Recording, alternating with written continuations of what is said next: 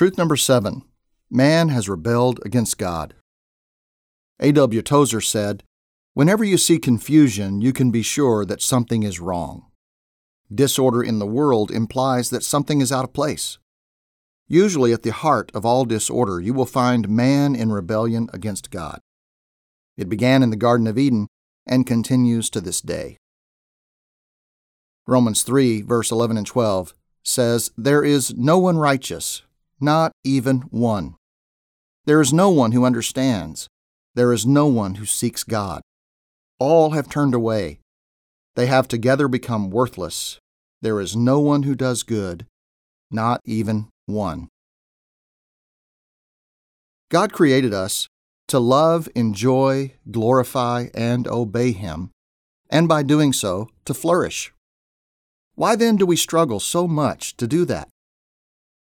Like a complicated and delicate piece of machinery that's broken, we don't operate the way we were designed to, and that is because of the fall of man in the Garden of Eden.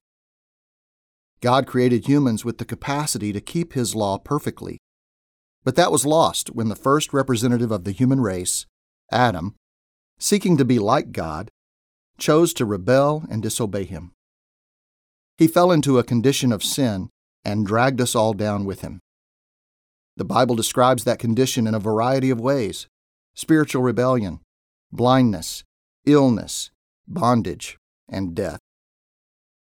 As a result of the fall of man, we're not just spiritually impaired, but completely broken.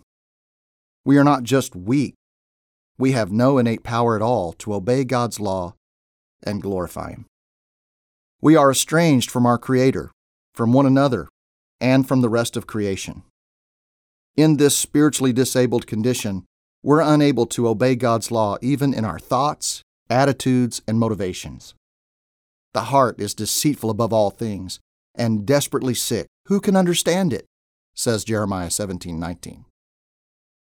Therefore, we stand alienated and guilty before the holy God of heaven and earth. But how did Adam's sin find its way to me?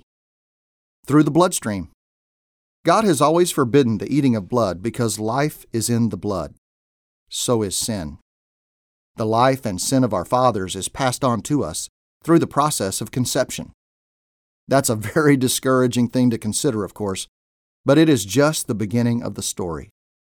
To rescue us, God decided to give birth to the Son of Man, whose veins contain the blood, not of fallen man, but of God Himself.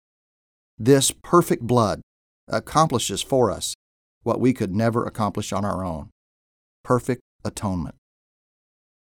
Prayer. Merciful Lord, I am corrupt in my very nature. I am a son or daughter of the first Adam, and I constantly desire what You forbid. Give me a new nature through new birth in Christ, the second Adam, that I might be able to keep Your law in the power of the Holy Spirit. Amen. Reflection questions. Number 1.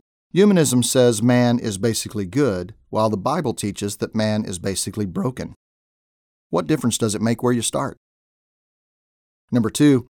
Where do you see the consequences of rebellion in your own life? Number 3. What kind of death have you experienced because of your sin? Number 4.